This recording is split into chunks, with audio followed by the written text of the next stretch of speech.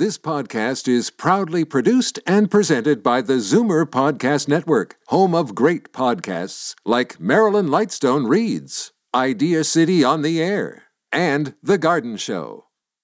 You're listening to an exclusive podcast of The Conspiracy Show with Richard Serrett. Heard every Sunday night from 11 p.m. to 1 a.m. on Zoomer Radio, the new AM 740. You're listening to an exclusive podcast of The Conspiracy Show with Richard Serrett. Heard every Sunday night from 11 p.m. to 1 a.m. on Zoomer Radio, the new AM 740.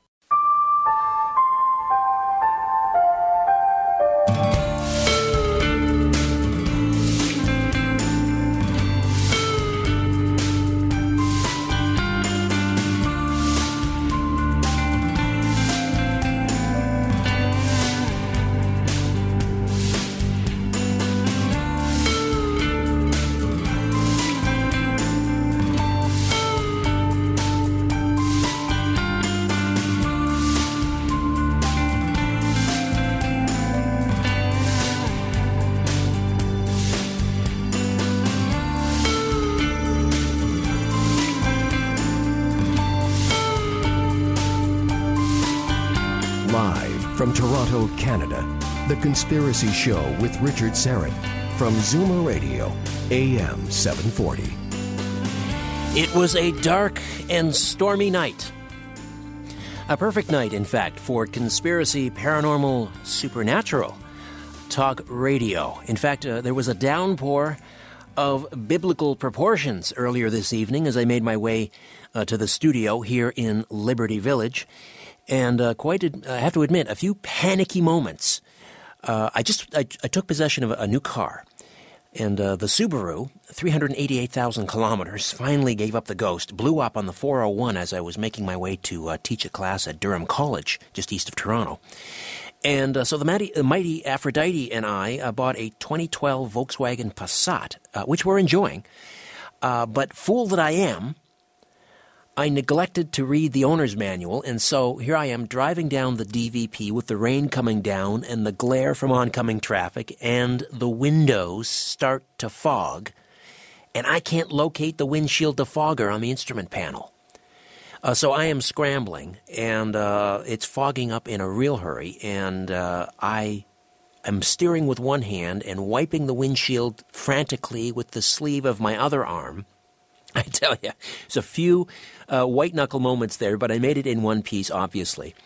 Rest assured, I'll be memorizing my owner's manual tomorrow morning.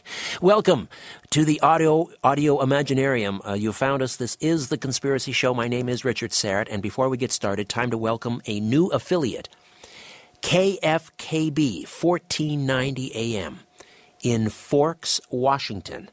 That's in Clallam County. Clallam County, I think, is in the western part of the state, if memory serves. I've spent some time in Seattle, a beautiful part of Washington State. And they call it the Forks, I think. Yeah, it says here it's called the Forks, the city of Forks. It's named after the forks in the nearby, now I'm going to boot these pronunciations, but we'll give it a whirl here. Quileute, Bogachil, Kalawa, and the Salduck Rivers. That's why they call it Forts, Washington. Anyway, thanks, KFKB, for adding the Conspiracy Show to your lineup. It's great to be a part of your radio family. Not sure if you read this. There was a 4-year-old Norwegian girl. She's terrified her family by sleepwalking over 5 kilometers, that's 3 miles, to a nearby town on a stormy night, just like tonight, wearing just her underwear and a pair of thin boots. Police found the girl unharmed in the town of Honningsvåg on the northern island. I won't try that one. Anyway, on a northern island in Norway after locals called at 6:30 last Monday. And her aunt, who's looking after the girl and her 3 young siblings while their mother went on holiday, thought her niece was asleep in bed when the police rang. She ran into the bedroom and was devastated when she saw that the girl wasn't lying in bed. She apparently remembers, the girl does, remembers dreaming that her house was on fire, putting on her boots and unlocking the front door. Her aunt says she probably went first to a nearby fish factory and then walked through an 800-meter or 2,600-foot tunnel to get to Honningsvåg. Wow. Anyway, I've posted that on the homepage at richardsarah.com. Sometimes I think we're all a little bit like that 4-year-old Norwegian girl sleepwalking through life. Sleepwalking towards a cliff, and everyone's been left strict instructions not to wake us up. But we better wake up fast. Jonathan Cahn would likely concur with that statement. He's standing by to talk about a 3,000-year-old mystery that holds the secret of America's future, the world's future, and your future. The author of The Harbinger is back with a new book, The Mystery of the Shemitah, and we'll get to that in a few moments. I just want to once again remind you that if you haven't ordered your passes yet for my Follow the Truth, the Conspiracy Show Summit, you need to do it now. There are a limited number of tickets being sold to this intimate event, and it's going to be a very special all-day conference-style event that I'm presenting. I'm going to be on stage, and I'm bringing 6 special speakers up there with me. After the conference, you can come out and hang out and meet and greet myself and our speakers. So mark this down: Sunday, November the 16th, at the Regent Theatre in Oshawa, just about 40 minutes east of Toronto. Get on the phone first thing tomorrow. Get a bunch of your friends together. Call the box office 905-721-3399. Order your passes. And the first 200 tickets sold will go into a draw.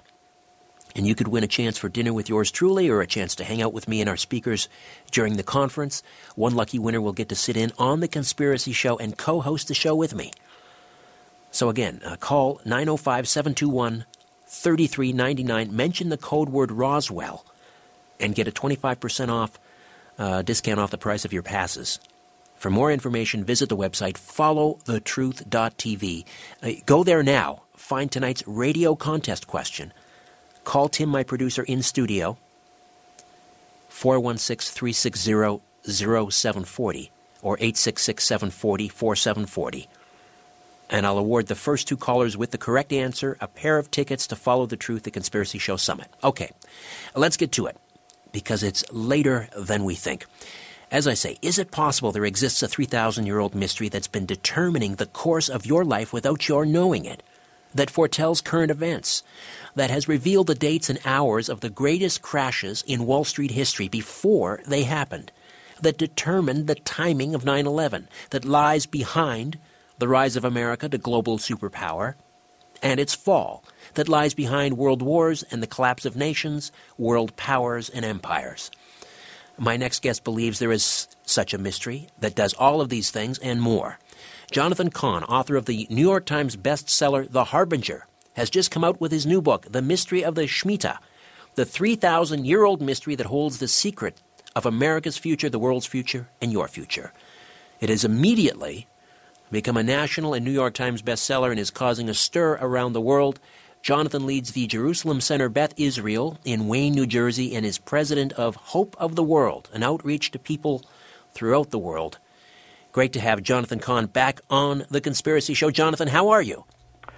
Good.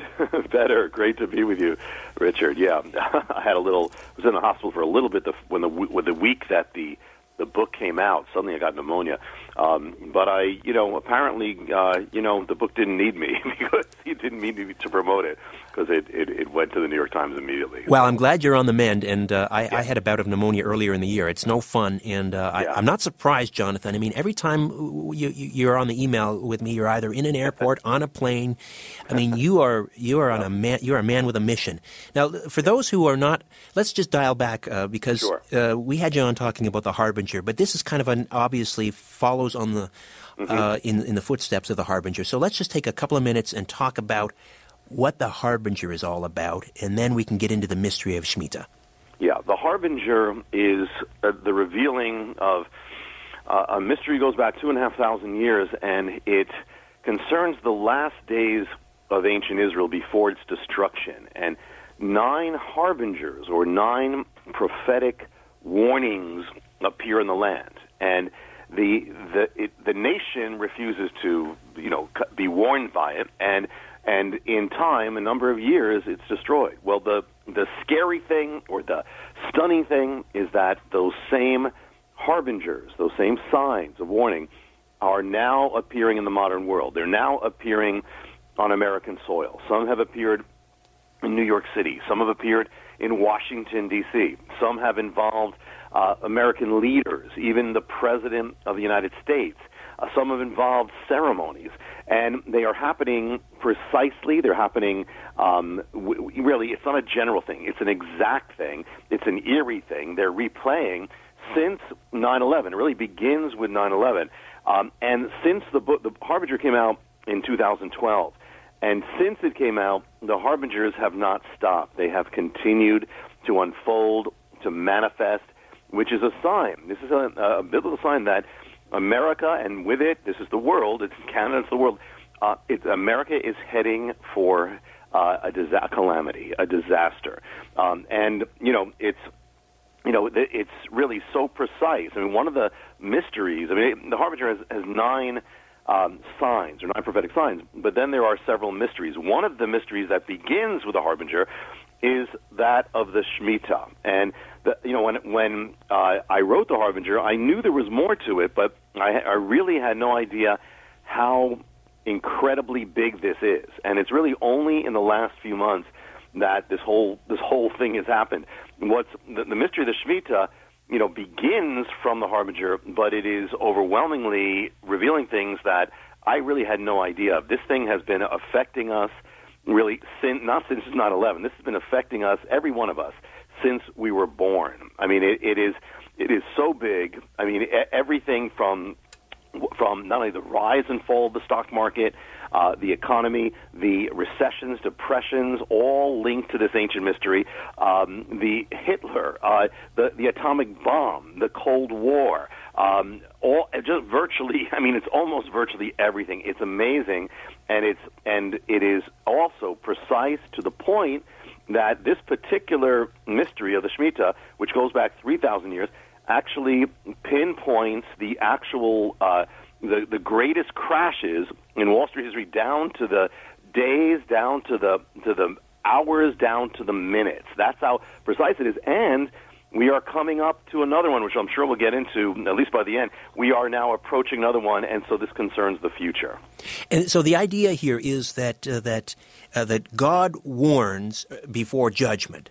Yes. And this warning was given to the ancient Israelites through the prophet Isaiah. Yes.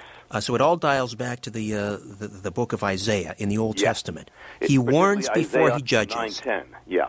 And the ancient Israelites ignored the warning, so they received God's wrath. And this is being revisited upon the world, not just the United States in 9/11, but throughout the world. So, in other words, go ahead. So, in other words, this warning, we can heed the warning and we can undo the prophecy. Well, it's more than a prophecy, because it was a prophecy to ancient Israel, but now it's a replaying of that pattern.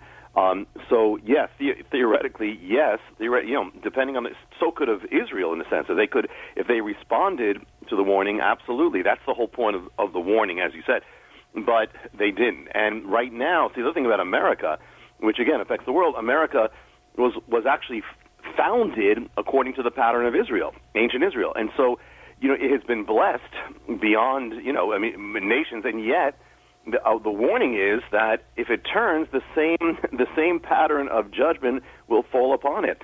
And right now, America it has not been turning back. It's been accelerating in its departure from God. And the harbingers have been accelerating. They've been continuously manifesting, and again, since the book, involving the president since the book. So they are, right now, it doesn't look good. It's continuing on, and the Shemitah part of it is what gives the timing of, it's really the pattern of timing, or the secret that is throughout the Bible, that it really, again, involves everything and everyone. And yet, in this particular case, it also particularly speaks of judgment. All right. Jonathan Cahn is with us, the author of The Mystery of the Shemitah, the 3,000-year-old mystery that holds the secret of America's future, the world's future, and your future. And we'll drill down on this and find out exactly what a Shemitah is, how it operates, and what it means not only for us, but America, Canada, the world. Back with more of The Conspiracy Show. After this time out, my name is Richard Serrett. Stay a while. Welcome back. Jonathan Cahn stunned millions across America and around the world with the mysteries revealed in his New York Times bestseller, The Harbinger.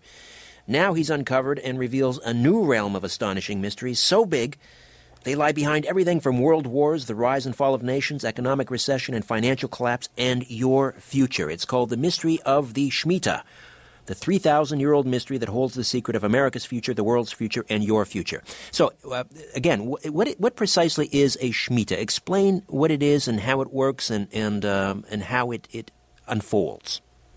Yeah, the Shemitah is in the Bible, it's the Sabbath year. It's that every 7 years, just like every 7 days, every seventh year was a year of rest, Sabbath. The land rested. There was no sowing, no reaping, no buying or selling of the fruits of the land. And on the last day, it was called Elul 29 on the Hebrew calendar. Elul 29, something very unique happened. All the debts of the nations are wiped out. All the credits wiped out. The financial accounts of the nation is wiped clean. Now, this was to be a blessing, but the thing is that as Israel turned away from God and broke the Shemitah, this Shemitah turns from a blessing into a sign of judgment. It kind of all comes back at them in the year 586 BC when they are taken into captivity. The land is destroyed, and the Bible says that the land rested for 70 years because of the 70 Shemitahs, or Sabbath years, that were in them. Also, the Shemitah becomes a sign of judgment on a nation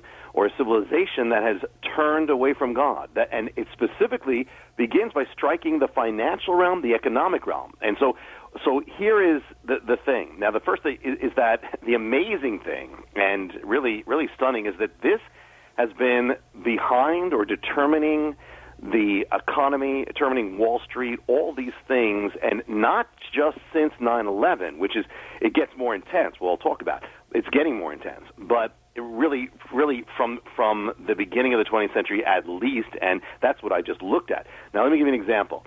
There's something in the book, there's a chapter called the Cycles of Sinai, and that is the rise and fall of the Shemitah. I mean, it's linked to the economy and linked to the financial realm. So here, if you look at the last 40 years, there are 5 major long-term collapses of the stock market. I mean, and I'm talking about, over more than a year period. It's a long-term thing. It peaks and then depths. Now here's the first thing. One is in 1973, one is in 1980, the other is in 1987, another in 2000, another in 2007. Now, there's something going on, because the first thing is that they all take place within a 7-year cycle to the one before it or the one after, which is exactly what the Shemitah determines. That's the first thing.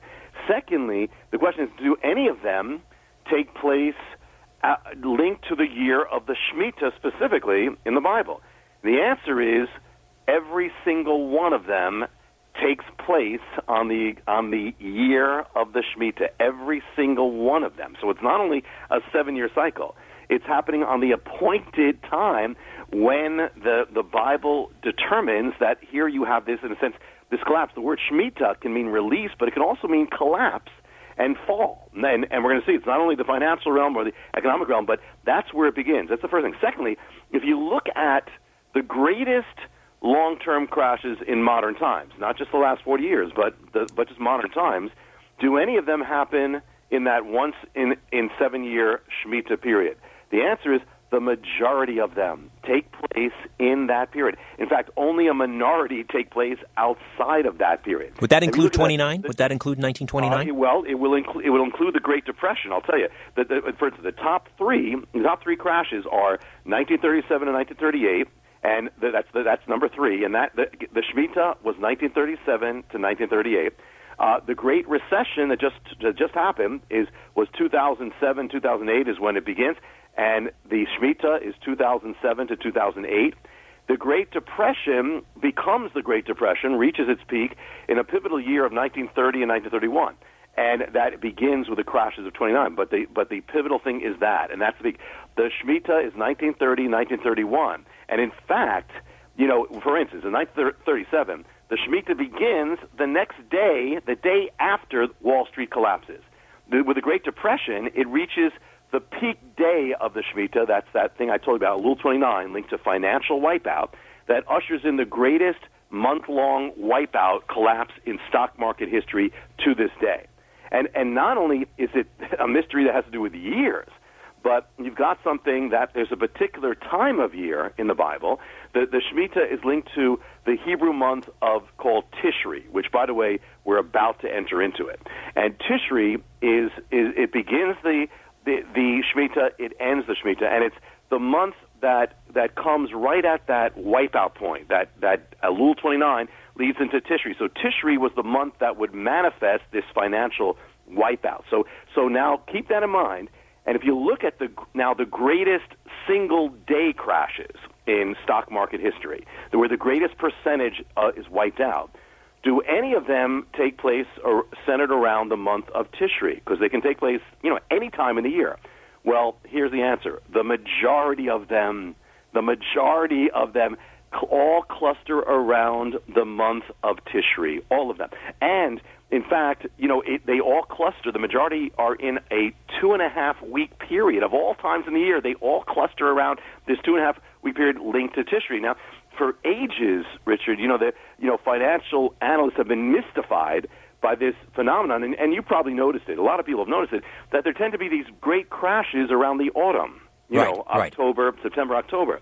And they always tried to explain it, and it never worked. They thought it was because the farmers were getting paid by the banks, which is long over. It had nothing to do with it. But the mystery of the Shemitah, it gives this answer, because that the September, October is the exact time of the month of Tishri that the Bible determines is the time of financial, basically, nullification. And for instance, if you look at the top three day crashes, percentage crashes in history, they all have the word black in front of them. Black Monday of the Great Depression, Black Tuesday, and Black Monday of 1987. Which was August, was it not? August 25th? No, of 1987. Well, let me tell you, on the Hebrew calendar, here's what it is. It's Tishri 24, Tishri 25, and Tishri 26. I believe it was October. October, okay. In fact, they all happened within 3 days, all focused in the same thing given in the Bible. Now, if you look at the greatest magnitude crashes, volume crashes in Wall Street history, do any of them happen around this time of this wipeout day in the Bible, the nullification day? Well, the answer is the top five.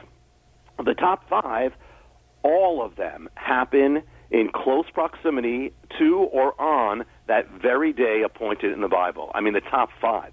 And here's the other part that's even, kind of more eerie, or you could say scary, and that is that the phenomenon is intensifying. The phenomenon of the Shemitah is getting stronger and more exact. And if you take it to recent history, we have 2001, and 2001. You have the greatest point crash in Wall Street history, and up to that day. And when did it take place? It took place September 17th in 2001. But on the biblical calendar, the greatest crash happened on the exact day of the Shemitah, the day of nullification, Elul 29, appointed in the Bible to wipe out the financial realm concerning a nation or a civilization that is in danger of judgment. And that record lasts for a number of years, and finally it's surpassed by the greatest, which still stands, which happens in the Great Recession. 2008, September 29th, they go into the stock market, New York Stock Exchange, they ring the bell. The bell refuses to ring that day. They even Wall Street. I remember that. And that day, you have the greatest crash in stock market history, period. And what day was that? It was, you have September 29th, and you have, in 2008, you have September 17th of 2001, so that's close, but on the Hebrew calendar, the greatest stock market crash, 2008, happened on the exact same biblical day, the day of wipeout, the day appointed to nullify the financial realm. It happens on Elul 29, so you got the two greatest crashes up to those days on the exact same biblical day, the day that just happens to be appointed, to do this very thing. And it's not just one day of the year. They each happen on the once in 7 year Elul 29. That is the actual moment of the Shemitah, the peak. So and they are separated, because the mystery ordains that they would be separated by 7 years. Well, the two greatest stock market crashes to those days each happen 7 years apart, exactly 7 biblical Hebrew years apart, down to the day, down to the hour, down to the minute, down to the second. I mean, that's how mind-boggling this is. If someone, Jonathan, if someone wanted to try this out for themselves, and where would they look specifically in is it in Isaiah where they could test this out for themselves? If they're saying, I don't believe this. You mean where the mystery of the Shemitah begins in the Bible? Yes.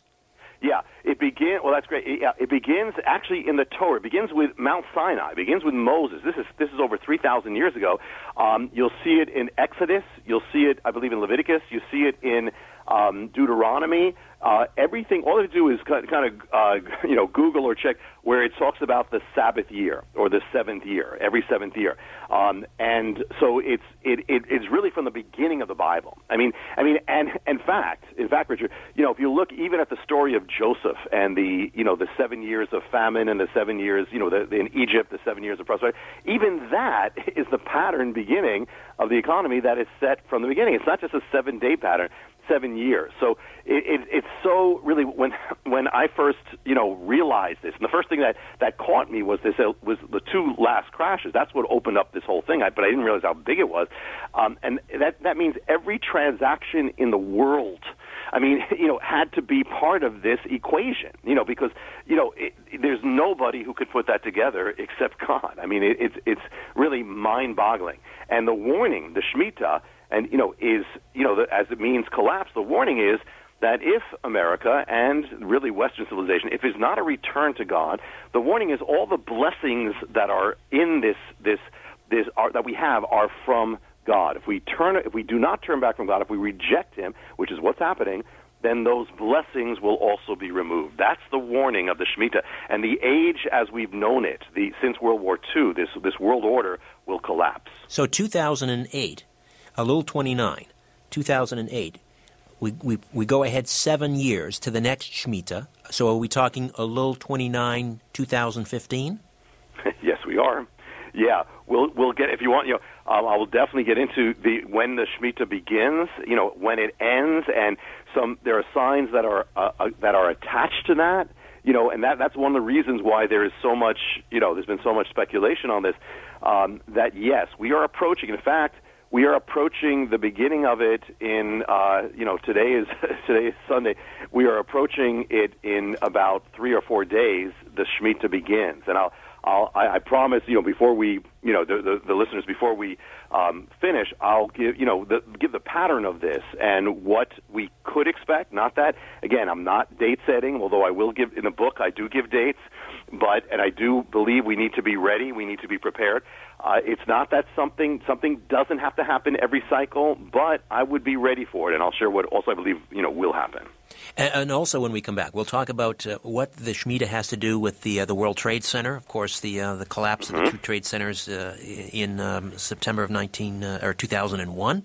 What links the towers with the Shemitah?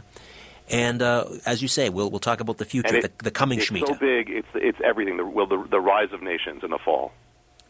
Absolutely stunning. The mystery of the Shemitah, the 3,000-year-old mystery that holds the secret of America's future, the world's future, and your future. Jonathan Cahn is with us, the author of the New York Times best-selling The Harbinger, the ancient mystery that holds the secret of America's future. Now, you weren't expecting to write a follow-up to The Harbinger so quickly. No. We just have a minute here, but what happened? Yeah, I believe that the follow-up for The Harbinger, or the actual the sequel, will be at another time. I have a very strong leading. There are things that are going to happen that's going to be linked to it. But the publisher said, if the Shemitah is coming, everybody wants to know. I'll write a booklet. I said, okay, I'll help you write a booklet. Well, as I started, I was flooded with these new revelations, and I said, that's not going to be a booklet. It's going to be a book.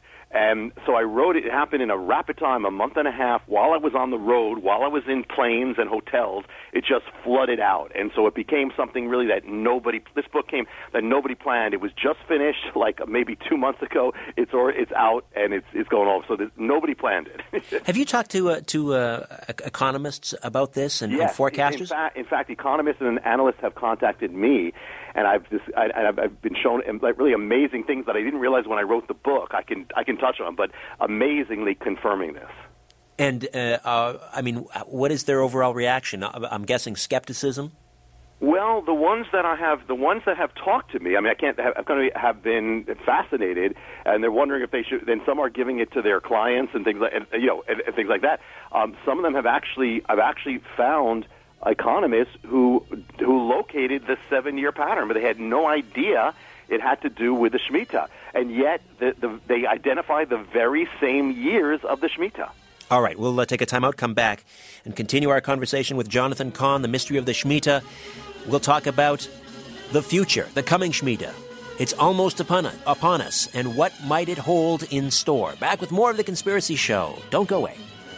All right, welcome back. Jonathan Cahn is with us, the mystery of the Shemitah. And before we get to the coming Shemitah and what it might hold in store, let's talk very quickly. This is a short segment, Jonathan, about 5 minutes. The mystery of the towers. What is the mystery of the towers?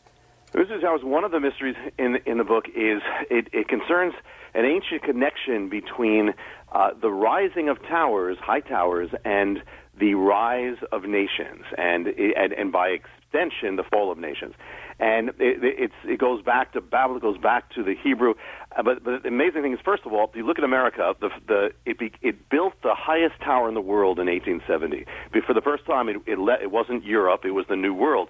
And so 1870, the next year, America becomes the strongest power on earth, the next year.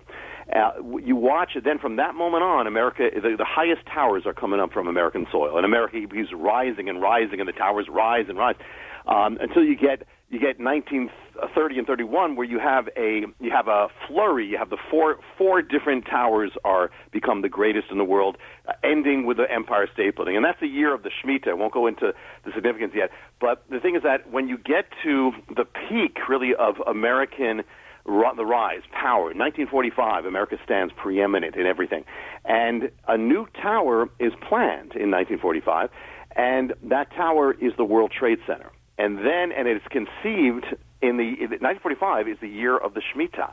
So it's conceived in the year of the Shemitah. The World Trade Center begins to be built in 1966. That's the year of the Shemitah again. It is built for 7 years. That's the exact cycle of the Shemitah. It is completed in 1973. That is the year of the Shemitah. All this, it's conceived, it's built, it's finished, year of the Shemitah. And then it is destroyed in 2001, the year of the Shemitah. And not only is it destroyed in the year of the Shemitah, but it is destroyed on the very peak of the Shemitah, the very last week, which is approaching that time of nullification, wipeout. And actually that's what's going to lead, 9/11 is what's going to cause the stock market to crash in 2001, and which crashes on the exact day of the Shemitah. So, even the timing of 9/11 had to be part of this ancient mystery for this to happen. And so it takes place, and the Shemitah not only wipes away the financial realm, it can even wipe away realities or wipe away physical structures. That's what happened in Israel in 586 BC. It actually wiped away a city and a nation. And again, remember the ancient word means to fall or to collapse, to shake. So here we have the shaking, this falling. And then, this also now intersects with the mystery of the harbingers, because that's when the harbingers begin at the same moment. And you have this new tower that is rising up, that is linked in the harbinger. It's the fourth harbinger, which is linked to this defiance, that the mistake that Israel did after it was warned in this strike in ancient times, and this rebuilding of this tower. Then there's so many things focused on this tower. But this tower was begun or was conceived also in the year of the Shemitah. It looks like it will be completed in the coming year of the Shemitah. And there is so much connected to this, which when we talk about, I would watch that. I would watch when this is completed. We talk about the future. This tower is part of this whole mystery. Because remember, again, the Shemitah, as it talks about fall or the collapse, also involves on its biggest scale is nations itself. There's a whole section on the rise and fall of nations, and when you look at key Shemitas or key moments in this, for instance, you have 1917, you have the shaking of the nations, World War I, and it's a pivotal year. America enters into that war, and that's the beginning of the rise of America as a superpower, and yet you also find the collapse or fall of kingdoms and empires all over the place. If you move ahead 4 Shemitas, or 28 years, you end up with 1945, again, key year of shaking, of collapse of the European empires, the rise of America, rise of Soviet Union. You have the shift of world history continuously, and then you see this. As you go, the Shemitah is not only linked to the financial realm, as we can see, it's linked to the physical realm, nullifies things, and is linked to the changing of powers, as it was in ancient times. And so, with this coming Shemitah, it may not only, and I'm not setting dates, and it doesn't have to happen in a cycle, but just remember, it's not only the financial realm or the economic realm. This affects literally every realm. All right, listen, we'll get into the coming Shemitah and what it might hold in store. I also want to ask you after the break. I did a number of programs about the blood moons, and yes. I want to find out if there's any tie-in between the blood moons, which are sort of signposts, God's signposts in the sky, in the heavens. What the connection is between the blood moons and the Shemitah. Jonathan Cahn is with us. The mystery of the Shemitah, the 3,000-year-old mystery that holds the secret of America's future, the world's future, and your future. And, we're heading into a break, but let's just start the conversation. Let me just be specific here now about the timing of the next Shemitah. Is it this year? Yes, yeah. It begins in 3 days, just about 3, actually, or 4 days. It begins Wednesday night, and it goes from this September to the next September. And it's not because it's the Hebrew calendar, it doesn't happen on the same days on the Western calendar. So it begins now. It culminates, actually begins September 25th, which is my birthday, so it's easy to remember for me. All right, okay, we're going to take a time out here. All right, 3 days till the next Shemitah, folks. All right, batten down the hatches. Back with more of my conversation with Jonathan Cahn, right here on The Conspiracy Show. Don't go away. Back to my conversation with Jonathan Cahn in just a moment. Just wanted to congratulate Frank and Teresa, our 2 callers who successfully answered the question posted at followthetruth.tv. Every week, another mystery question, and if you can solve it and call our studio during the Conspiracy Show, Frank and Teresa successfully answered the question about one of our speakers at Follow the Truth, Professor Ronald Mallett, who will be here to talk about time travel. And he's written a book, a biography called Time Traveler, A Scientist's Personal Mission to Make Time Travel a Reality. And the question was, that book has been optioned for a Hollywood film by what famous director? And Frank and Teresa successfully answered. It is, of course, Spike Lee. All right. There'll be a new question next week. Just keep checking followthetruth.tv. Now, Jonathan Cahn is with us for a few moments yet. The mystery of the Shemitah. We were talking about the coming Shemitah. It's almost upon us, the next 3 days. I want to find out, though, what is the link between the blood moons, and we had, I believe, 2 of them this past summer, sort of bookends, and in between there was like a supermoon, which is rather ominous. What's the connection between blood moons and the Shemitah? We just to spend a moment talking about what blood moons are. Are you there, Jonathan? Did we lose Jonathan? We did. All right, yes. Get Jonathan back on the line as quickly as we can. Let me just remind folks listening that the Conspiracy Show, the television program, the Conspiracy Show television program is airing across Canada, now in Season 3, Vision TV, and it airs Monday nights at 10 p.m. Eastern across Canada, Vision TV, and I'm really excited about our next episode. It has to do with Jim Morrison. And, of course, the whole legend of whether or not Morrison may have faked his death back in Paris in 1971, July of 71. So be on the lookout for that. All right, we've got Jonathan Cahn back. Jonathan, I was asking about the connection between the Shemitah and blood moons. Spend a few moments talking about what blood moons are, because we've had some blood moons this year, and there are more on the way. What are they, and what do they have to do with the Shemitah? Yeah, the blood moons, which were discovered by Mark Biltz, is the pattern of lunar eclipses that happen, full lunar eclipses that happen in this what's called a tetrad. It happens four in a row, which is rare, and then on top of it, they happen in on biblical holy days, basically Passover, Sukkot, or Tabernacles, Passover, Sukkot, in a 2-year period consecutively. Well, that's happened around the time of the birth of Israel. It happened around the time of the Six-Day War, Jerusalem, and even also 1492. So it happened at some key times. So the possibility is that it's significant that this is happening now again. We are now through the first, it's really basically a 1.5 year period that we have now of blood moons, and we have basically the first half year has been done. So what is remaining is 1 year of blood moons. And the interesting thing is the 1 year of blood moons, they are now basically, they are the Shemitah. What is left of the blood moons is the Shemitah year, which again is beginning extremely short in a short time. And the thing is that, there's an end time part of this Shemitah. You see when you look at the end times, you look at Revelation, you see sevens a lot. You see the 7-year tribulation. Well, this is linked to the Shemitah. And there is, one of the mysteries is called the mystery of the 7th Shemitah, which actually lies behind the return of Israel and also the return of Jerusalem, 1967, and is also coming to a head in this coming Shemitah. Now, one of the dynamics is that this thing, as we mentioned, has been intensifying. So the last 2 Shemitahs happened exactly, on that day, to the moment. And so now we're heading to the next one. The next Shemitah is 2014 to 2015. As we said, September to September, begins September 25th in a few days.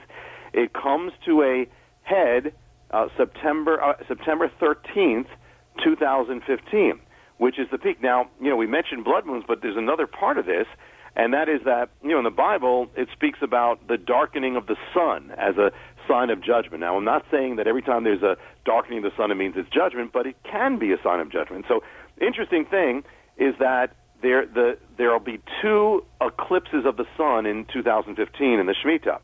Each one will be linked to the timing of the Shemitah. The one will happen in the spring of 2015, and that will take place on the very center day of the Shemitah, the very day that marks the exact center point.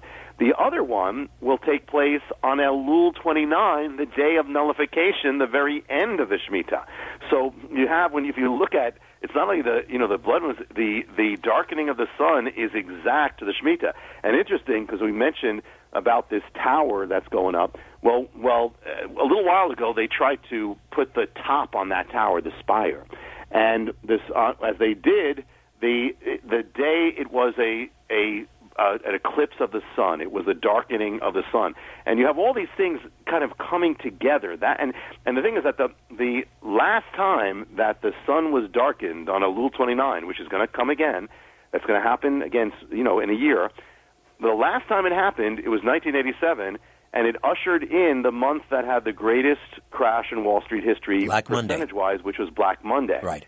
It happened also at the time of the Great Depression. It happened just around that time, at the end of Elul 29, and that ushered in the greatest month crash in American history, or world history.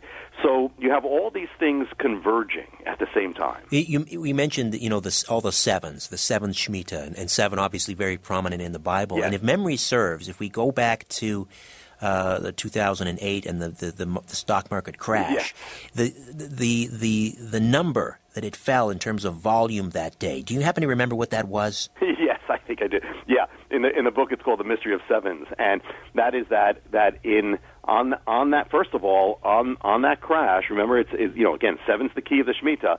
On that moment, Elul 29, 2008, how much of Wall Street was wiped out? First of all, the percentage was 7%. In 2001, the crash on a little 9, the percentage was same percentage, 7% was wiped out. And the actual points you're referring to was a crash. It was 777. That's the number of the crash. I mean, it's like it couldn't be more obvious. I mean, and there's far more in that. And there's even a chain of sevens that if you go back from that moment of 777 on Wall Street from 2008, go back 7 years, again, exact years in the Bible, it brings you to the other crash, to the exact moment. Go back 7 days, it brings you to 9/11. And if you go back 7 hours, it brings you to the hour of 9/11. So there's all these things. That is the pattern.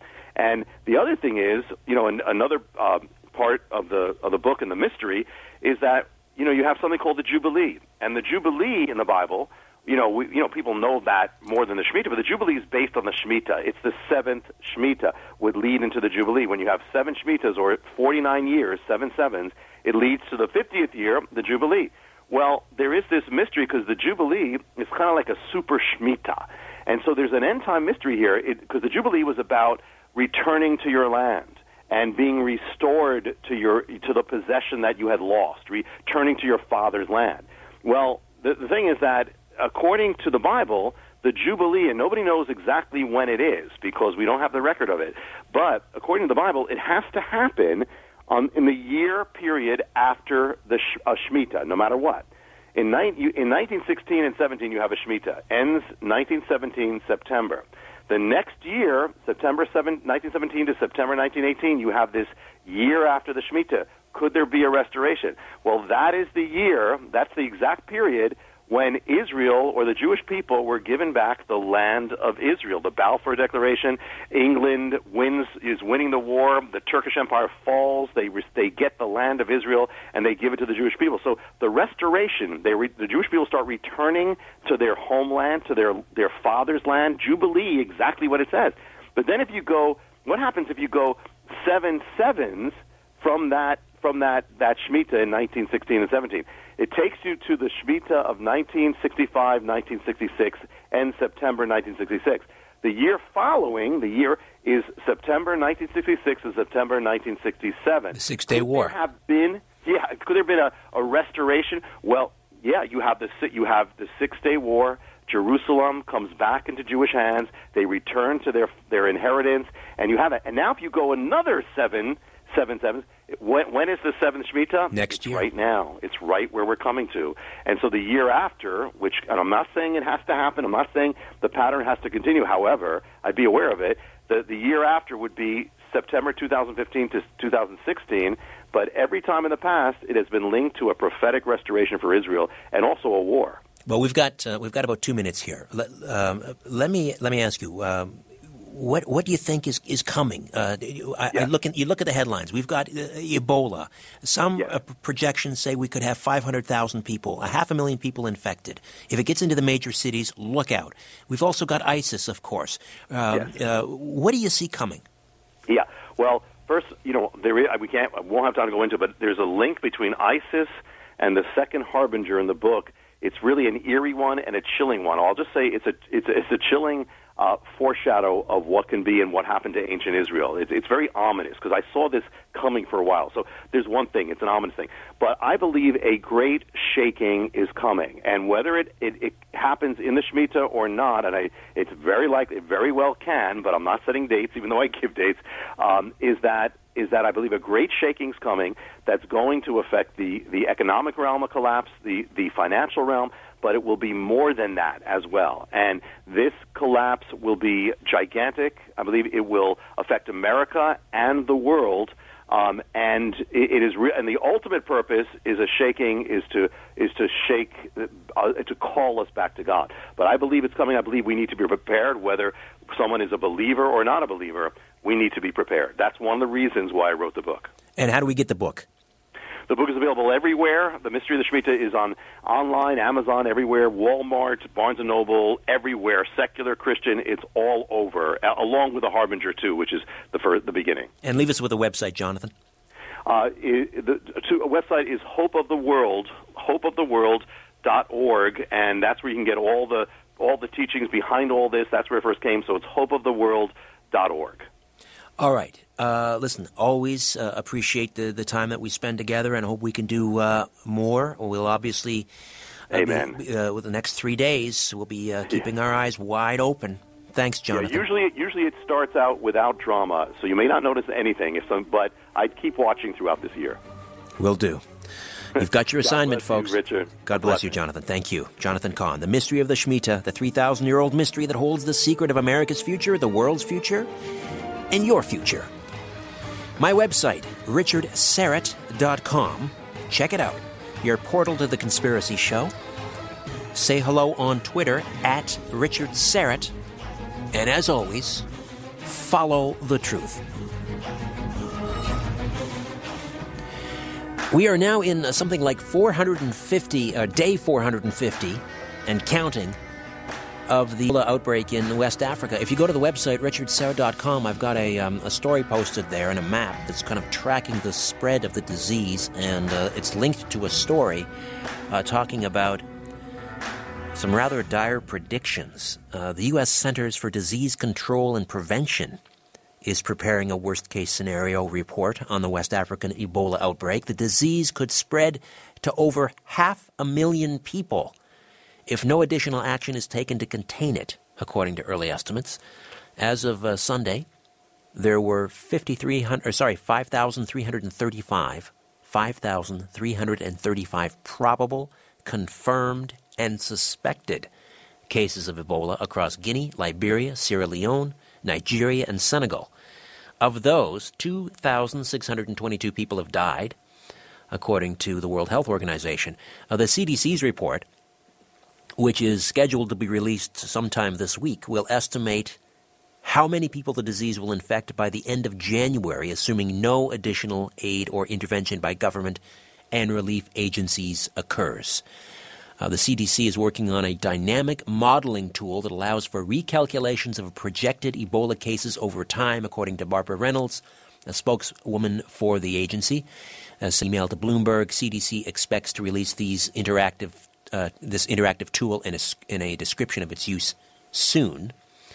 The current projection, again, 550,000 cases, is currently being reviewed by researchers and may change.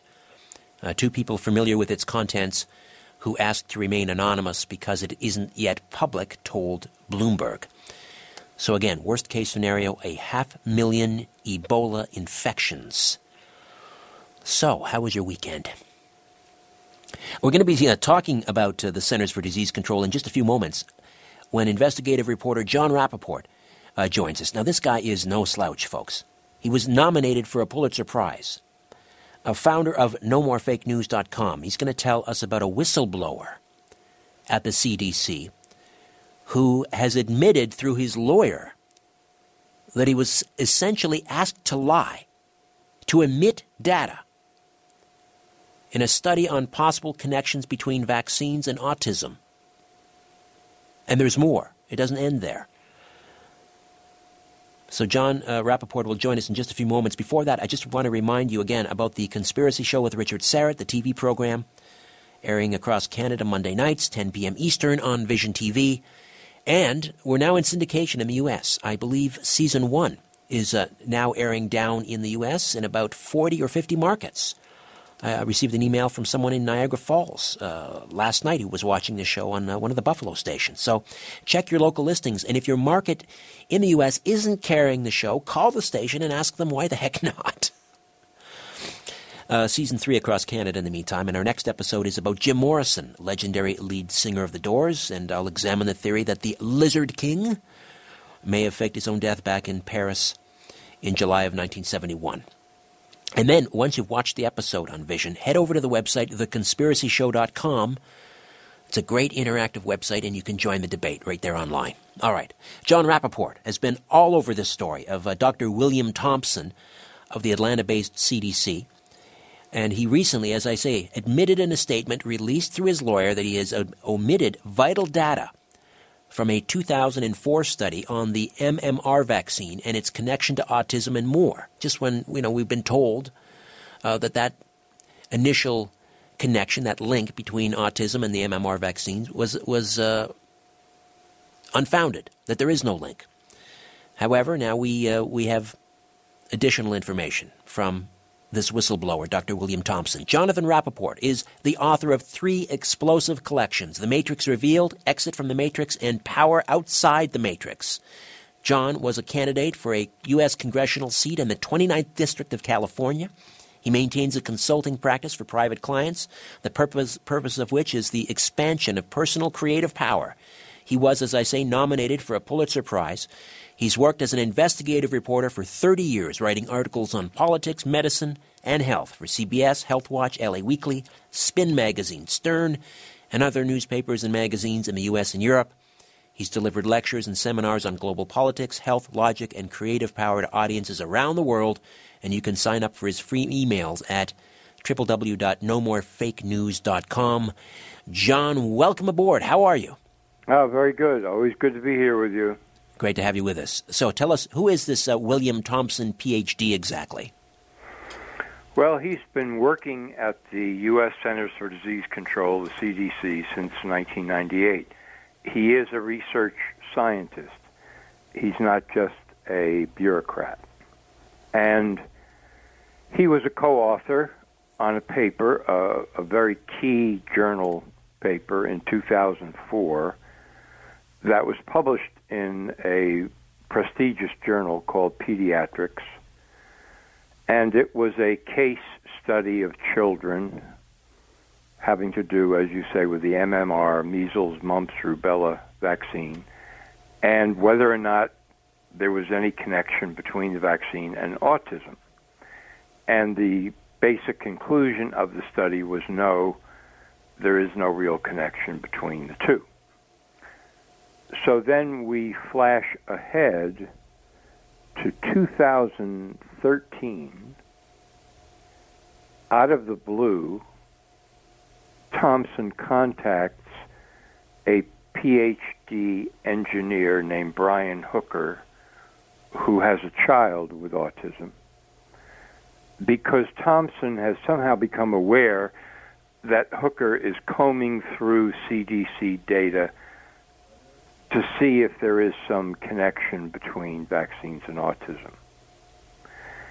And apparently Hooker was quite surprised by this phone call, and they began having regular conversations.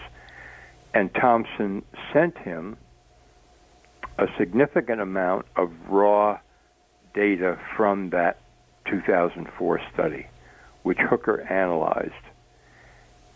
They spoke, and Hooker said, well, I found out that there is a set of children, black American children, males under the age of 3, who seem to have a very high risk, increased risk of autism, who got that vaccine. To which Thompson replied, oh, you found it. These were data that had been omitted from the study after they had been, researched by Thompson and his 4 other co-authors. And so phone calls continued and so on and so forth. And eventually, this story at this point gets a little bit cloudy as to whether or not Thompson ever wanted his name to be revealed. But revealed it was sometime around August 23rd, 22nd, somewhere in there, either by Brian Hooker or by Dr. Andrew Wakefield. We should point out Andrew Wakefield was a physician in the UK. I believe his study goes back to about 1998, and he was the one that made some of the earlier claims about the link between the MMR vaccine and that it might cause autism, and it was published in Lancet back in the late 90s. And then there was a retraction, and Wakefield was, or attempts were made at least, to discredit Wakefield. He was barred from practicing as a physician in the UK. I believe he now resides in Texas. And then we were told up and down that Wakefield's methodology was faulty, that the study was discredited, and that there is no link between the MMR vaccine and autism. And Thompson's study, which he co-authored in 2004, said much the same thing, did it not? Yes. And from everything that I can see, Thompson has profusely apologized to Wakefield for covering up the fraud that he was party to, he, Thompson, at the CDC for 10 years, sitting on that, because in Thompson's view, which I think is correct, he could have exonerated Wakefield and said this man was on the right track. Well, this cluster of young African-American children that were discovered by this man, was his name Hooker? Yes, Brian Hooker. So Brian Hooker found this a cluster of African-American children who had an increased, what exactly were his findings again? Just outline that, because this is important. About a 340% increased risk for autism. And, of course, these were children who had received the MMR vaccine.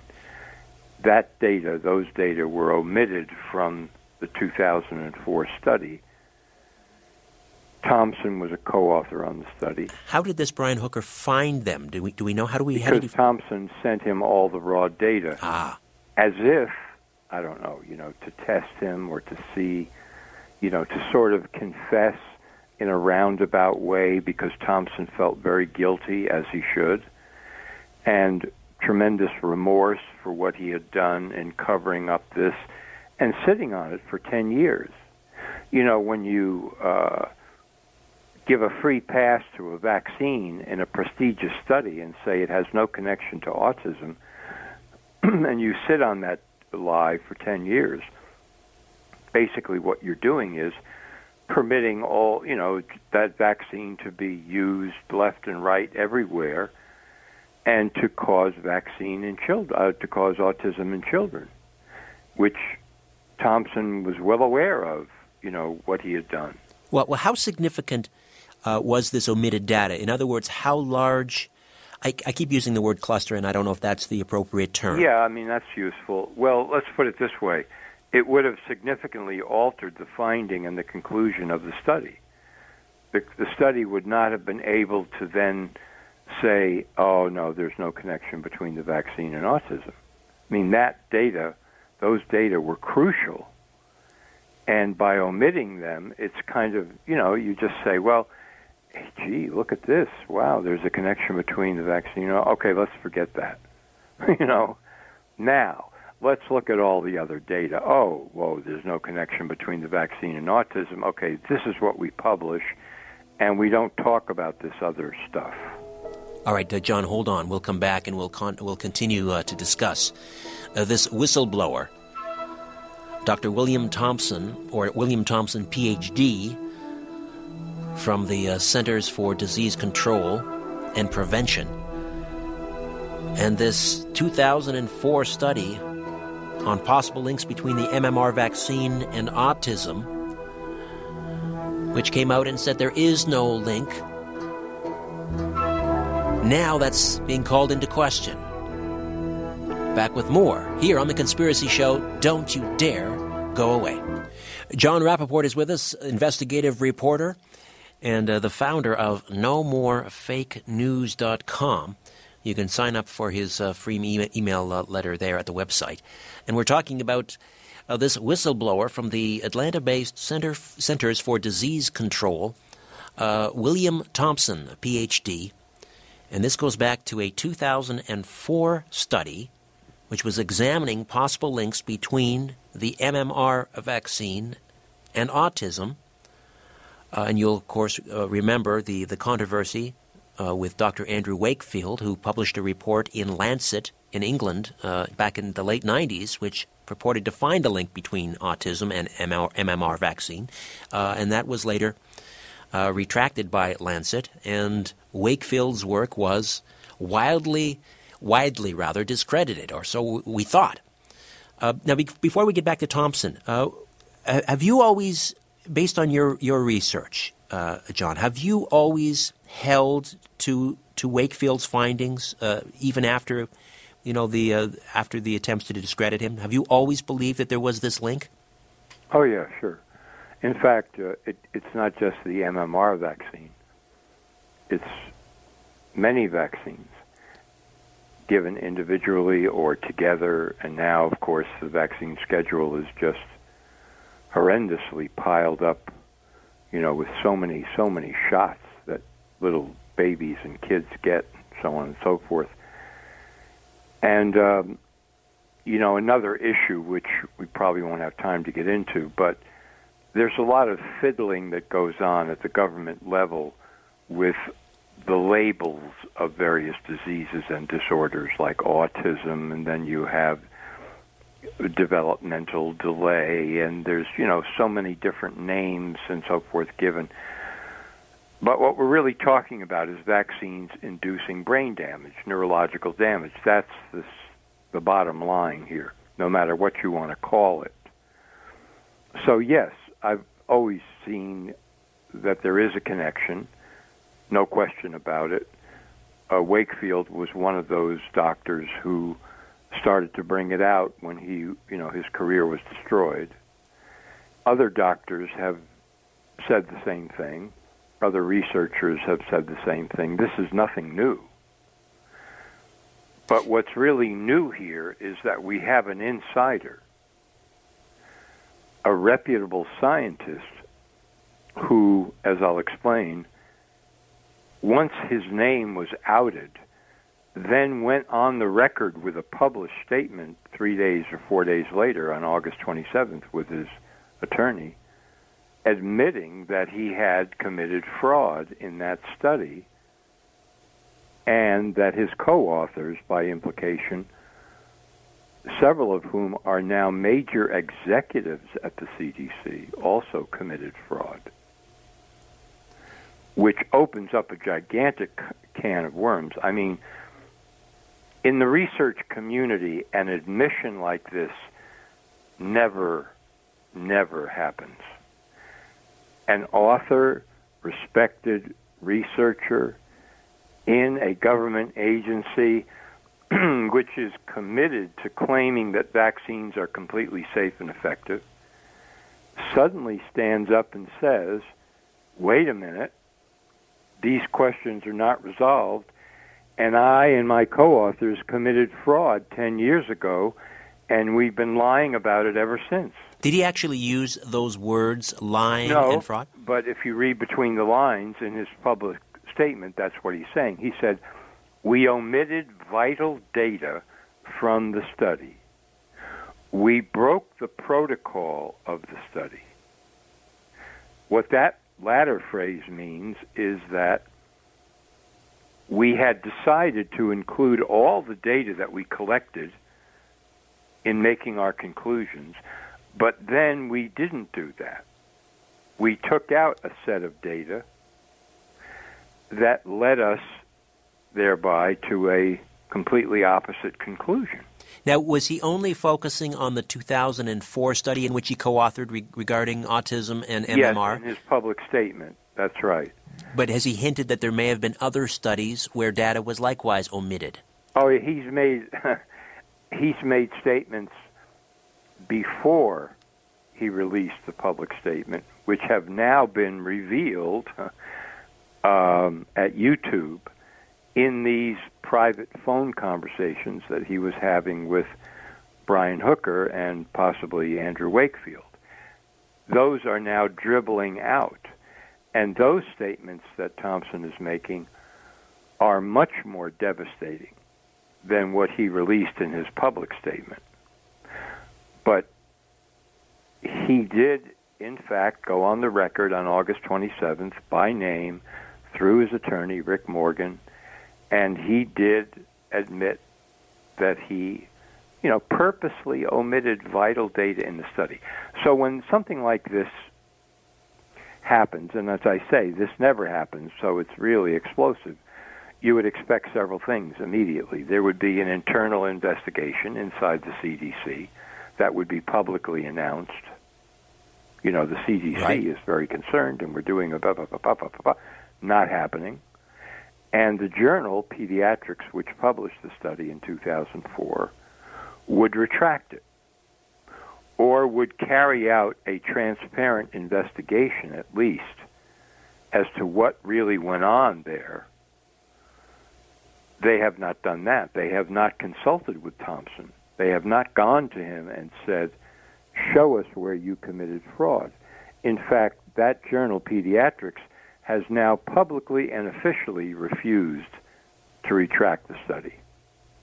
You know, whether or not Thompson's statement is true, and why would someone make a statement like that through his lawyer and go on the record? But let's assume for a moment, that it's questionable. Even if it's questionable, when a researcher, a co-author of a study like this comes out publicly and makes a statement, there should have been an uproar. There should have been. We should see stories in the New York Times. We should see Absolutely. A story on 60 Minutes. But it's been silent. Yep, absolute silence. And I don't think I said this yet, but Thompson is still working at the CDC. That is really bizarre. He hasn't been fired. He hasn't been suspended.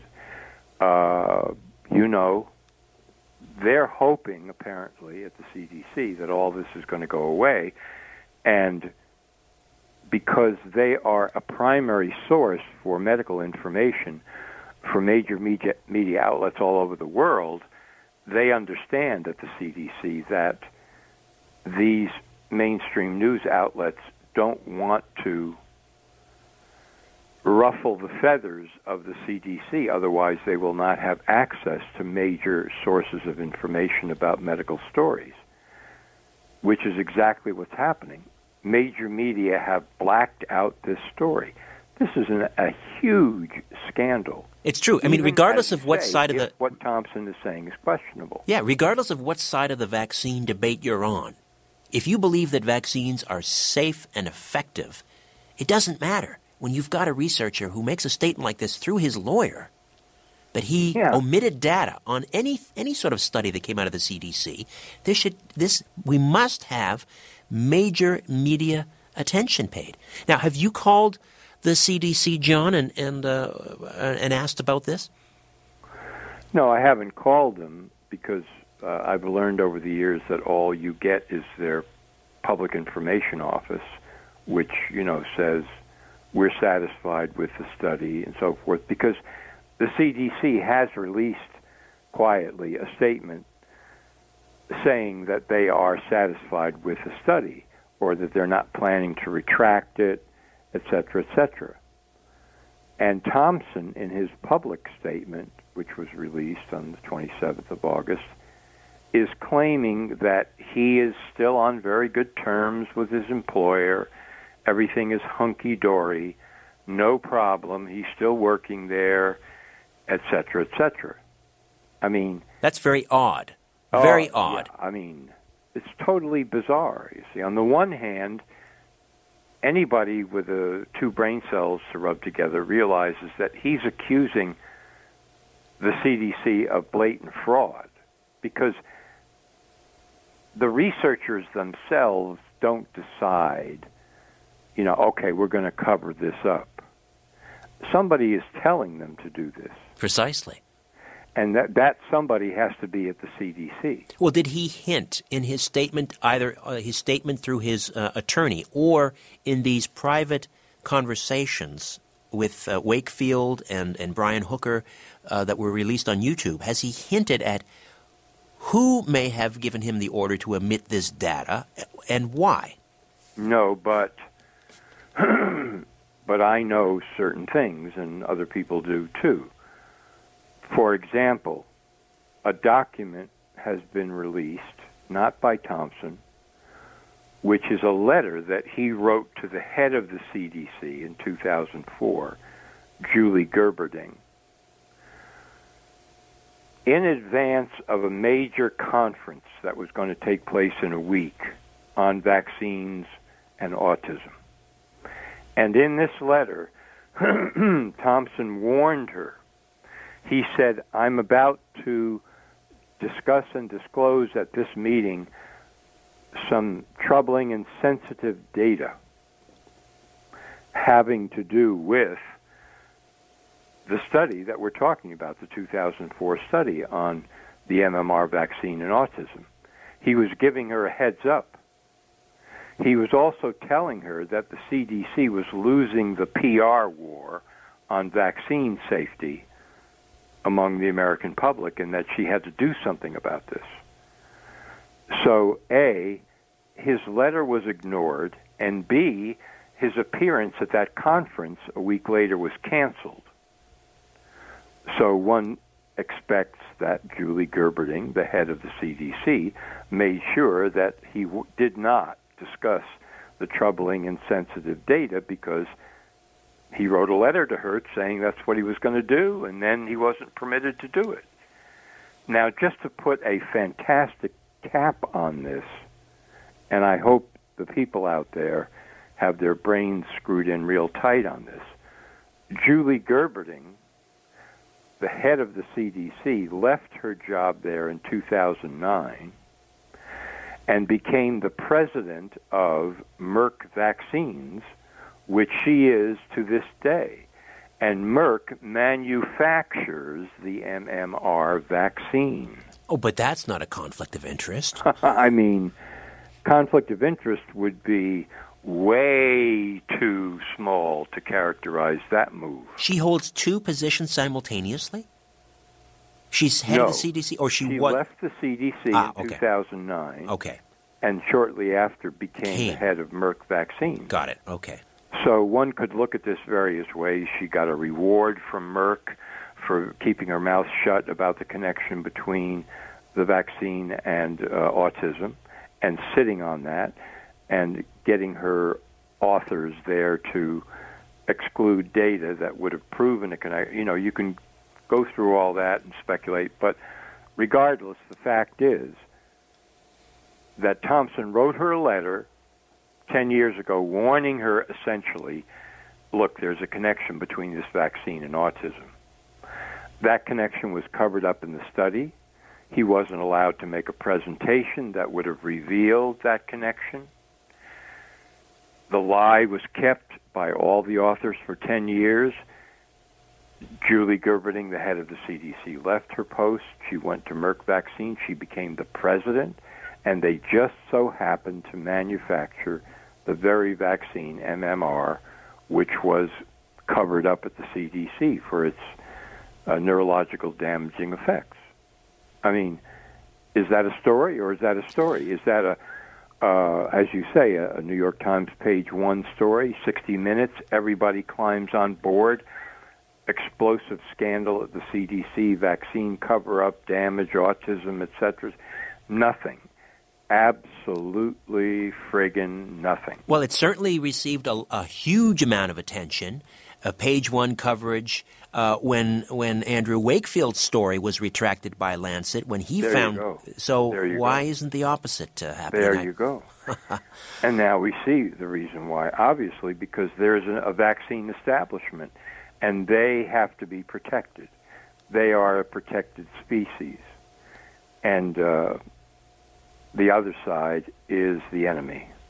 Now, we're heading into a break here, but let me just throw this out quickly, and we can start the conversation and come back to it if necessary. But the CDC has always said, in regards to autism and vaccines, that one of the ingredients that they've studied specifically is thimerosal, which was sort of put out there as maybe one of the causes of autism, this preservative, thimerosal. And the CDC has said, listen, we removed thimerosal to entirely, or at least to trace amounts, in all childhood vaccines going back to like 2001. Is thimerosal still the suspect, or even trace amounts of thimerosal still the suspect when we're talking about a possible link between the MMR vaccine and autism? You bet. Even though it's absolutely, even though it's been removed, or there are only trace amounts.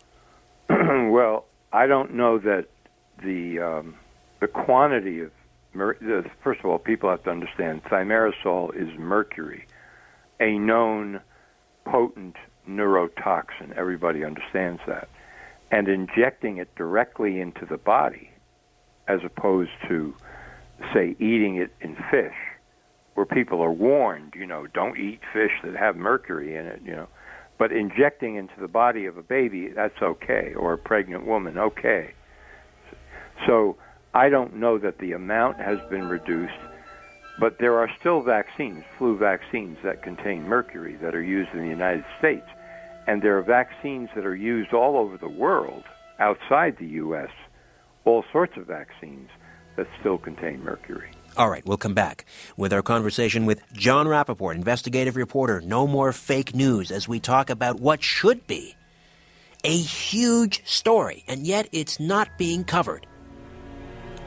A CDC whistleblower says vital data was omitted from a story he co-authored, or from a study he co-authored, on possible links between the MMR vaccine and autism. Back with more of The Conspiracy Show. My name is Richard Serrett. Don't go away.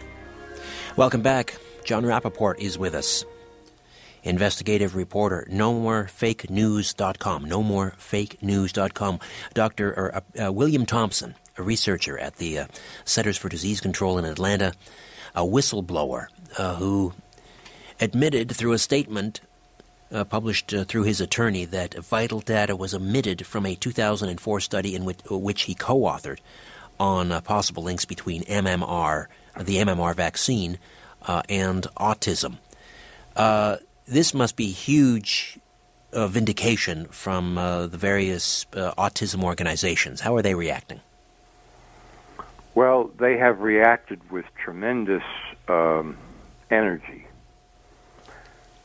There has been talk of a class action lawsuit being formed up against the CDC. According to a good source of mine, that community of parents of autistic children has come together as never before.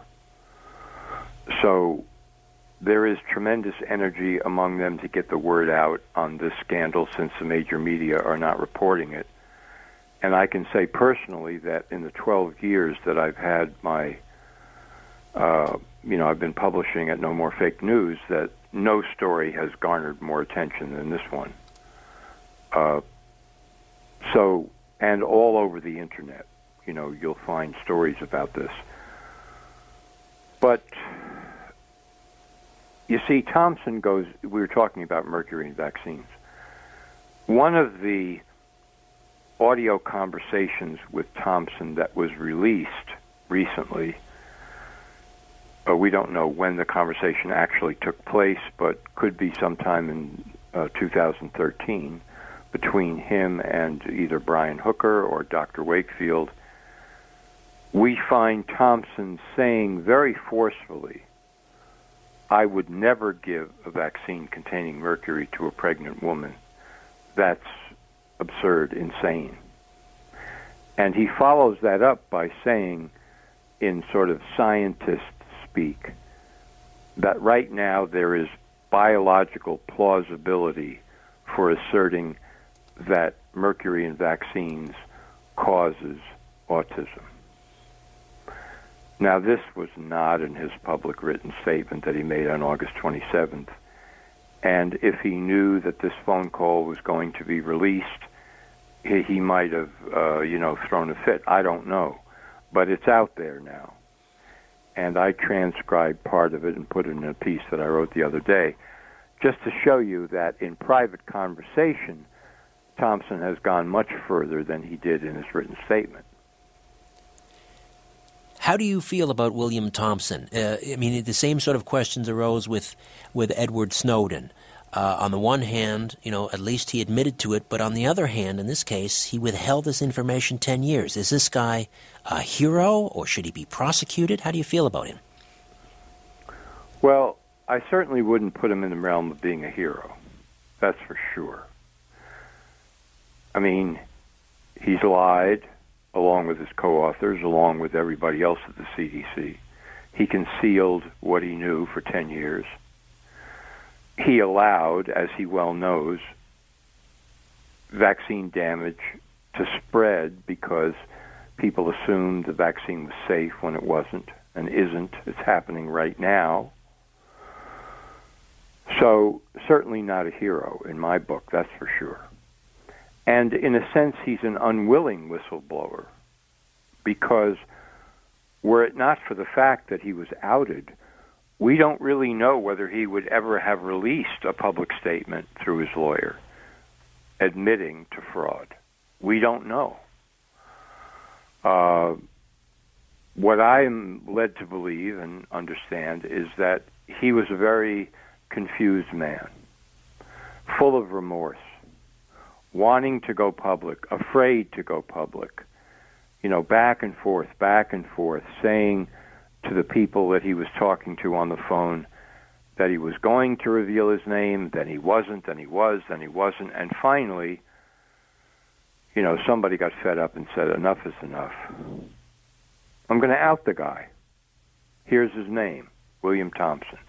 At that point, Thompson made a public statement. And in it, in, again, science speak, he is admitting to gross fraud, malfeasance, doing damage. And so I don't see him in any particular heroic light. And in fact, and this is very important because there are people now in the autism community who feel, okay, all this is heading toward a congressional hearing. We're going to have a congressional hearing, and Thompson is going to testify. Well, maybe we're going to have a hearing, and maybe Thompson will testify, and if he does, what do you expect him to say? With what kind of bold conviction? With what kind of convincing clarity? Or is he simply going to say, well, look, as he did in his public statement, reasonable scientists can disagree and agree on certain matters, blah, blah, blah, blah, blah, blah, and then the whole thing is a dud. Whereas we know from his private conversations, which were recorded, that he's much more bold and assertive and convincing. So which William Thompson would show up at a congressional hearing? I don't put a lot of stock in, a great outcome from a congressional hearing. We've had those before on vaccines, and they haven't really made any significant difference as far as reforming government policy is concerned. All right, we'll take a time out. When we'll come back, let's discuss the possibility that William Thompson is being kept very close to maybe the people that he's accused at the CDC. He's being kept very, very close so that they can keep an eye on him, or perhaps even much worse. What is the possibility that William Thompson's life might be in jeopardy? Back with more of my conversation with John Rappoport. NoMoreFakeNews.com, right here on The Conspiracy Show. John Rappoport stays with us as we discuss whistleblower William Thompson, Ph.D., a researcher at the Centers for Disease Control, who has admitted through his attorney that he omitted vital data in a 2004 study examining possible links between the MMR vaccine and autism. Just when we all thought that issue had been put to bed after Dr. Andrew Wakefield's study, originally published in Lancet magazine on this very same issue, was retracted by the journal Lancet. So, now, John, I wanted to ask you, just sort of looking at the opposing views in this issue, because we have to try and examine it from all sides. And there's someone who writes at Science-Based Magazine, David Gorski, who says that this study, or the omitted data, what we're talking about is a very small sample, and it's not going to have necessarily an impact on the overall findings. So that the study of these African American children who had, I've heard, anywhere from 240% higher risk of getting autism to, I think, 360%. He says the sample was too small, and the methodology used was likely to produce false positives. So, I mean, do we know for sure that this omitted data wasn't omitted because of that fact, that it was too small a sample and the methodology was faulty? In other words, the study still stands. I don't think there's any question about it. First of all, that's the wrong end of the telescope to look through. You know, somebody is coming in after the fact and saying, well, I've looked at the same data, and this is my conclusion. Well, why is the author then so worked up about this, Thompson? Good point. I mean, he Good was point. there. He's the research scientist who omitted the data along with his co-authors, and he's admitting that it was fraud and that it was dangerous fraud that he committed, and he's very remorseful about it. He doesn't think that that, quote, small set of data was insignificant, nor does he think that it was omitted for any good reason because the methodology, wasn't correctly applied or something like that. He thinks, Thompson, that it's very important. So we need to hear from him in detail because, after 10 years, if Thompson thought, well, so what, we omitted some data, it wasn't very important, you can hear him on audio being extremely anguished and remorseful on these phone calls of the damage that he believes that he thereby inflicted from lying in this key study in 2004. And we know so let's hear from him. Sure. And this is this an actual phone conversation between Dr. Andrew Wakefield and Thompson, or is it an exchange of texts? What is it? No, we're talking about audio here. Audio. At the Autism Media Channel, YouTube, and sometimes at a website called Age of Autism, you will see videos. Well, they're YouTube videos, but they're really audio of phone calls posted, and you can listen to them. And you'll see from listening to Thompson how he sounds and what he's saying. And as I just pointed out in the last segment, he's gone a lot farther in his phone call conversation than in his published statement of remorse. He's saying you'd have to be insane to give a vaccine with mercury to a pregnant woman, and there's sufficient evidence at this point to conclude that vaccines containing mercury do in fact cause autism. So, people can spin this any way they want to. But here we have a guy, and yes, I agree with your comments a few minutes ago that we could be looking at a situation where this guy is in grave danger and he's made some kind of a deal with the CDC to A, retain his job, B, get his pension when he retires fairly soon, and C, avoid grievous harm and possibly death. Who knows? Whistleblowers have been killed before and, their deaths attributed to, some other cause.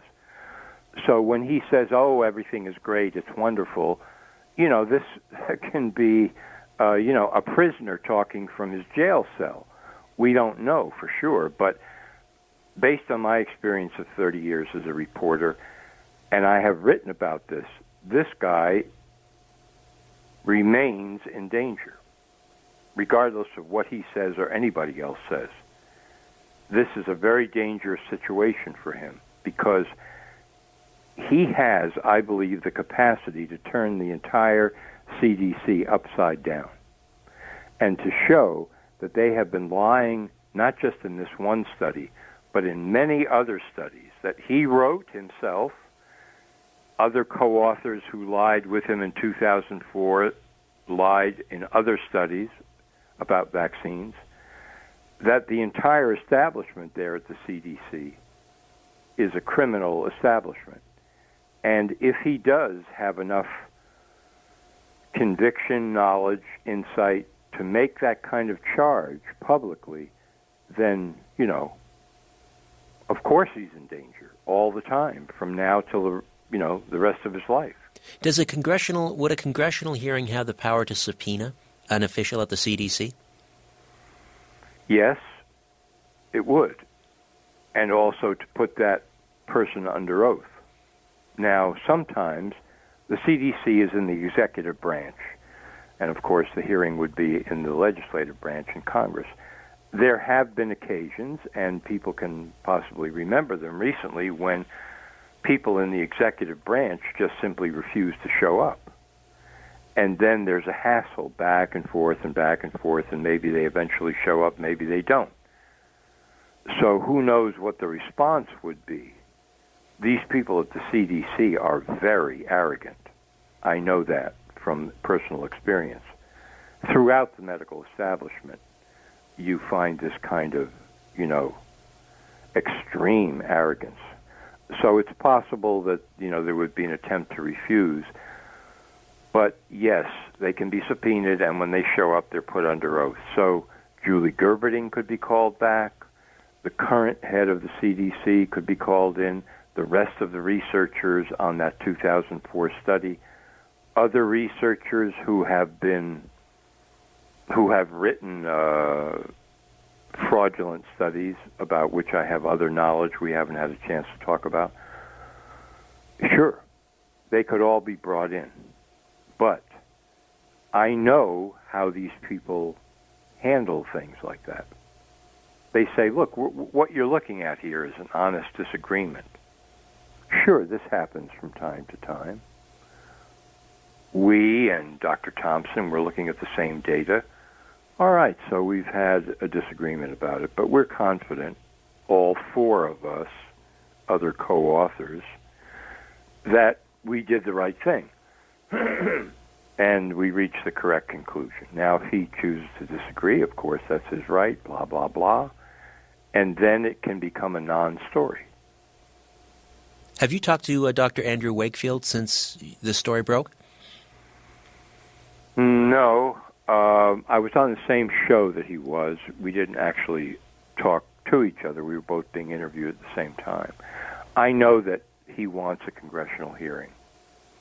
I understand that. And I also know that he feels exonerated.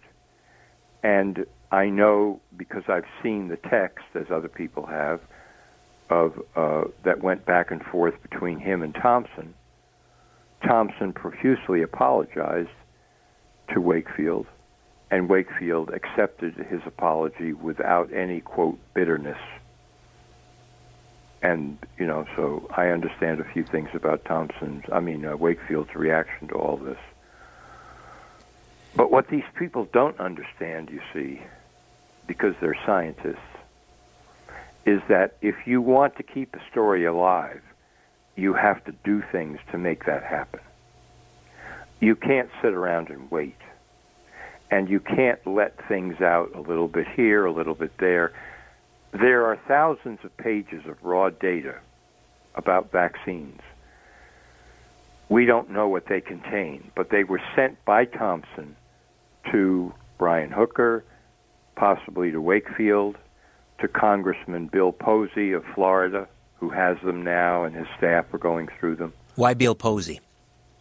Because Posey has come out questioning the safety of vaccines before. Okay, so there is a friend on Capitol Hill. There is a friend. I've talked to people in his office. Okay.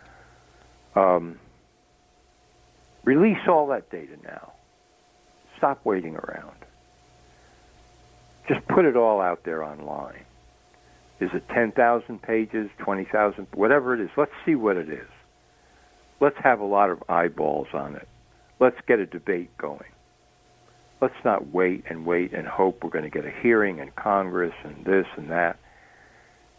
If the story is not kept alive, it's going to die.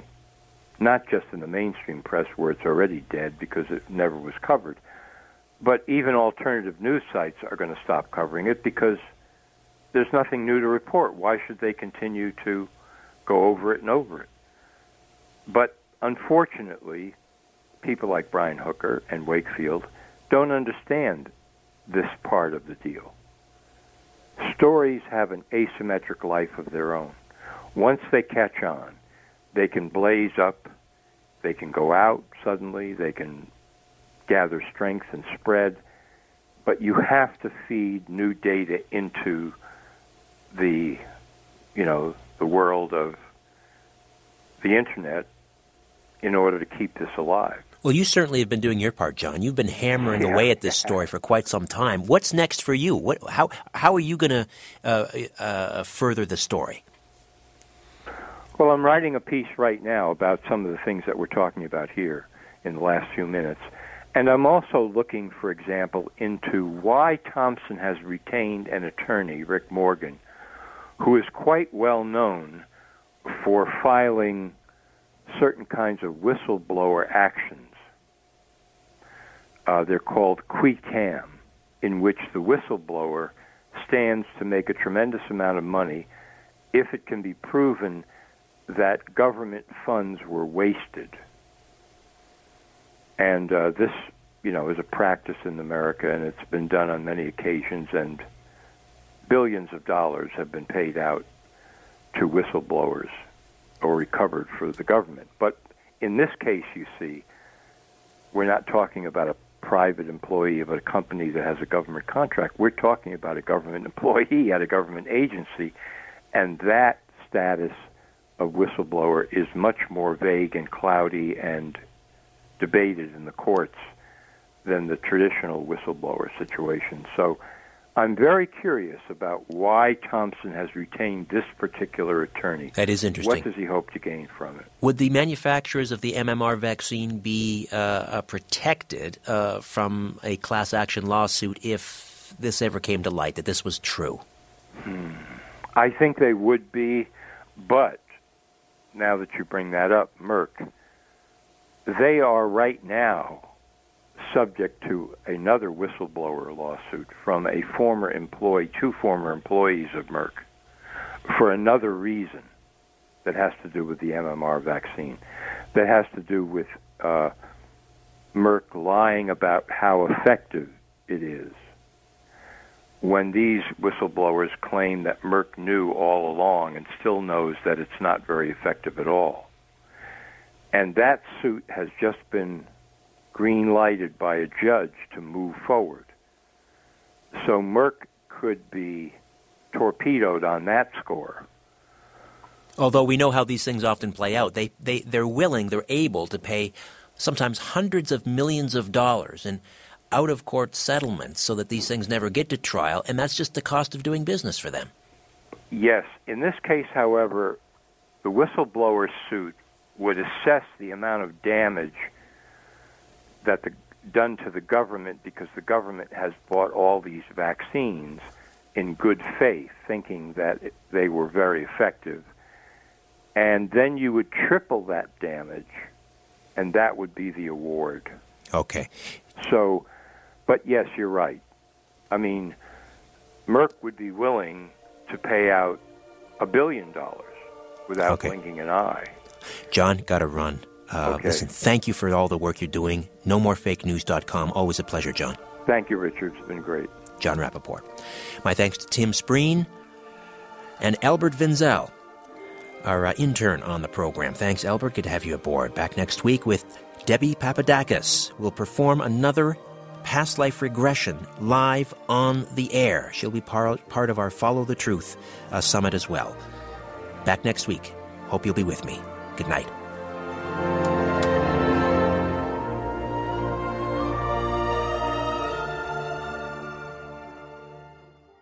This podcast is proudly produced and presented by the Zoomer Podcast Network, home of great podcasts like Marilyn Lightstone Reads, Idea City on the Air, and The Garden Show.